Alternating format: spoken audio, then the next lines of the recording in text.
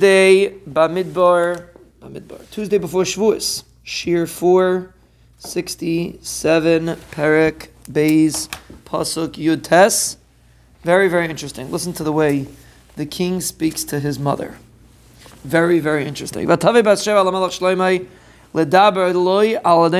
you remember from last week, we discussed that Bathsheba Adoniyahu came with a request to add that he should be able to marry Avishag Shunamis. And Bathsheba said she's going to go ask the king. So Bathsheba came to Hamelach Shloimeh, V'yakam Hamelach Lakrasa, V'yishtachu La, he bowed down to her, V'yeshev al Kisei, he sat on his Kisei, V'yasem, Kisei Le'eim Hamelach, V'teishev Liyaminai. They gave a Kisei to the mother of the king, and she sat on his right. So Pashab Shat, that is referring to Bathsheba, who was the mother of the king.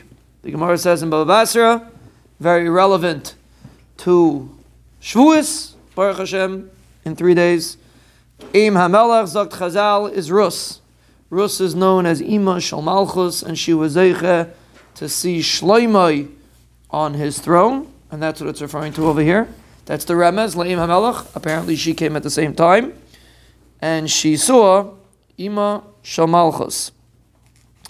The pasuk says, "Vatihim usihi maskurtech shleima," that she was promised. Boaz gave her a promise that you're going to get full schar for what you're doing, and full schar is to see Malchus Shleimah, which is the peak of Malchus in Klal Yisrael.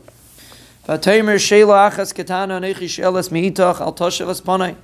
So Bathsheba said, "I want to ask a small favor. Please don't turn me back."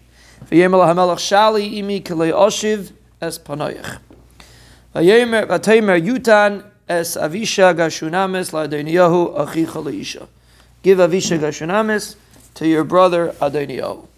And look how he answers, and it's a pella how he answers that. He answers very interesting way. Why are you only asking for Avishag? Why didn't you ask for the king? For the kingdom. He's older than me. He had the association of Yasser HaKayin and Yehiv Ben Tzruya. So why are you only asking for Avishag Shunamis? You should also ask for the kingdom. Basically, he was trying to make a point, and it's very interesting the way he made the point. It would sound, simply put, as a lack of derech eretz. Of course, it wasn't, but it's just interesting the way he spoke, and he was trying to demonstrate why eventually he is not going to fulfill a request, because basically that is the equivalent of asking for the melucha. Asking Avishag Shunamis, there's a concept that we said, like I mentioned earlier, that a melech is not allowed to, that a hedyot is not allowed to be mishtamish with the sharvet, with something that was used by the melech, and therefore, if you're asking for Avishag Shunamis, that's the equivalence of asking for the kingdom.